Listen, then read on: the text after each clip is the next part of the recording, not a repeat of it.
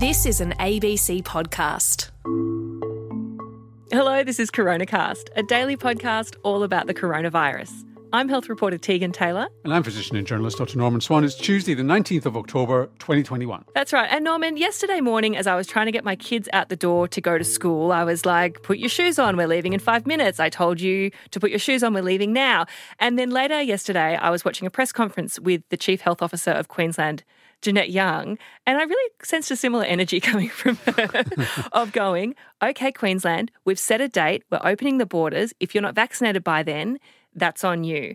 She said it in nicer words than that, but it kind of felt good to finally have a timeline around a COVID zero state reopening and get a sense of what that's going to look like. Yeah, well, I mean, to use a toddler analogy, it's about peeing or get off the pot.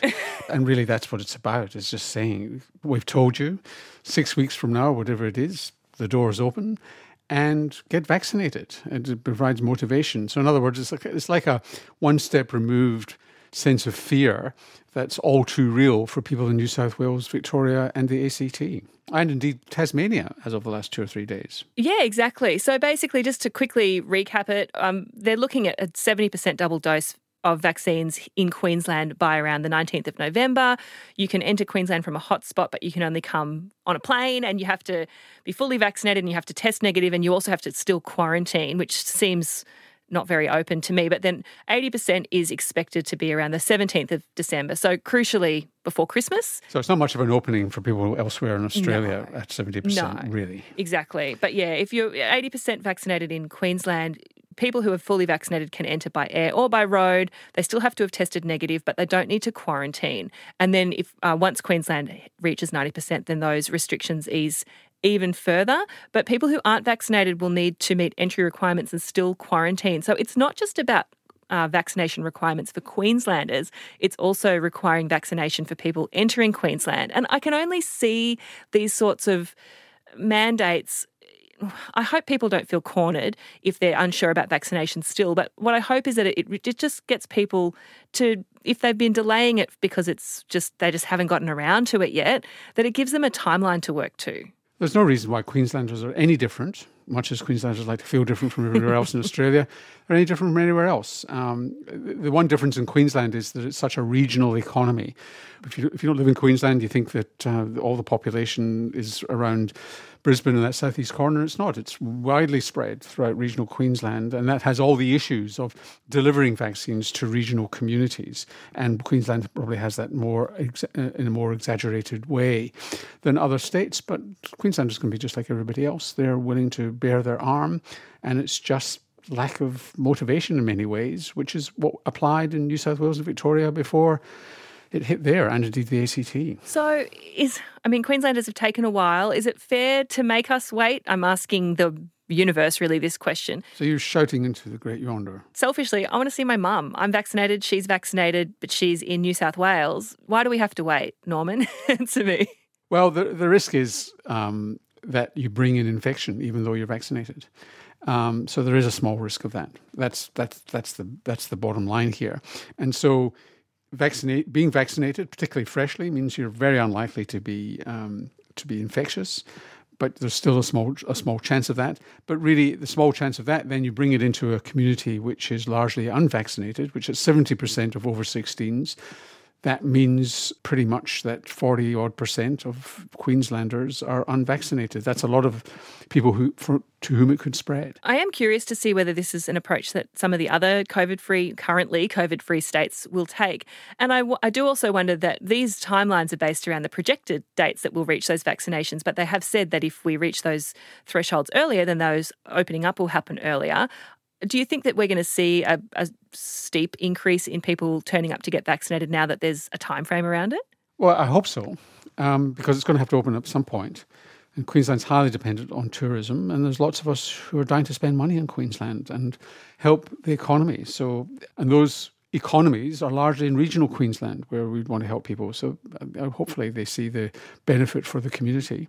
And they are taking a risk, and they will see cases, and some people will end up in hospital, but it'll be at a very low level if Queenslanders are jabbed. So what about people who got vaccinated some time ago, those people in the early rollout phases? This is something that we've talked about a little bit, and there's a little bit more data emerging around this maybe perhaps need for a third dose and when that should be timed? So I need to do a mea culpa because, again, when we're long overdue for one, Norman. You haven't spoken Latin for ages. Well, yeah, when I make a mistake or get out of date, I try and correct it. So what I've been saying, based on Public Health England data, is that, remember, we're talking about waning immunity, and I said that Pfizer waned quite quickly, Astra waned slowly, and there was a crossover at 4.5 months, and Astra kept on going. Turns out that Public Health England have revised that view and in fact changed it. So, and if you imagine a graph, essentially Astra does decline in the level of protection against infection, and it's kind of parallel to Pfizer. Pfizer never crosses over below, so it performs less well than Pfizer. And Pfizer never actually dips below Astra in terms of performance against infection, but they both dip down. And there is also a diminution of protection against hospitalization. So it doesn't sound very much. It's a few percent in Pfizer, but a few percent of a lot of people turns out to be a lot of people who could actually end up in hospital, particularly since the decline in the protection against hospitalization is more in the over 80s. Now, I don't say this to terrify people because our federal government has said that they accept there will be a need for third doses. They've started with immunocompromised people. But now that we're opening up in New South Wales and Victoria, one just wonders how long it's going to be before we hear about how they're going to deliver third doses to residential aged care and that group of healthcare workers who were immunised March and April of this year who do need a third dose quite soon now that we're opening up. So it's not a general thing, and most of us are freshly vaccinated, don't need to worry at all. And those who've had Astra probably are more to the front of the queue than I probably implied with my previous account of the data. So, yes, we don't want people to be protected. We want to be following the best evidence, but there's still a lot of Australians that haven't had a first dose yet. Is it muddying the waters a bit, Norman, to be talking about third doses already? Well, you've seen that Queensland is already saying we're going to open up in the middle of December pretty comprehensively. You would think that now's the time for any state to keep people at their topped-up immunity. And there's plenty of vaccine to go around now. And it's a relatively small number of people in March and April, unfortunately, a small number of people who got immunised then. So it would have relatively little impact on the overall vaccine campaign. And remember, that was done by contractors into residential aged care. And I assume that's what they're going to repeat, or they would get states to do it, or general practitioners. But either way, we are reasonably set up to go back into residential care and provide that, and it shouldn't be a distraction. Well, we actually had Rhonda McIntyre on The Health Report last night talking about just this. So if you want a bit more detail about that, go back and listen to The Health Report on the ABC Listen app or wherever you get your podcasts. And congratulations to Tasmania for coming out of their lockdown, although there are certain restrictions on masks and indoors for the rest of the week. It's kept Will indoors over the weekend, so he's been planning today's podcast with avidity. But good on you, and dodged a bullet. And then speaking of Tassie, they're doing a really interesting thing that maybe other states could consider as well to get out to regional communities. They've got a bus going around into the many small regional towns in Tassie vaccinating people. So they'll roll up into a town, might only have 200 people, vaccinate anyone who's in the neighbourhood and keep moving, just bringing the vaccine to the people rather than asking people to come into big centres to get vaccinated. Yeah, I think it might have been doing something like that in some Aboriginal communities as well, but it's a great idea.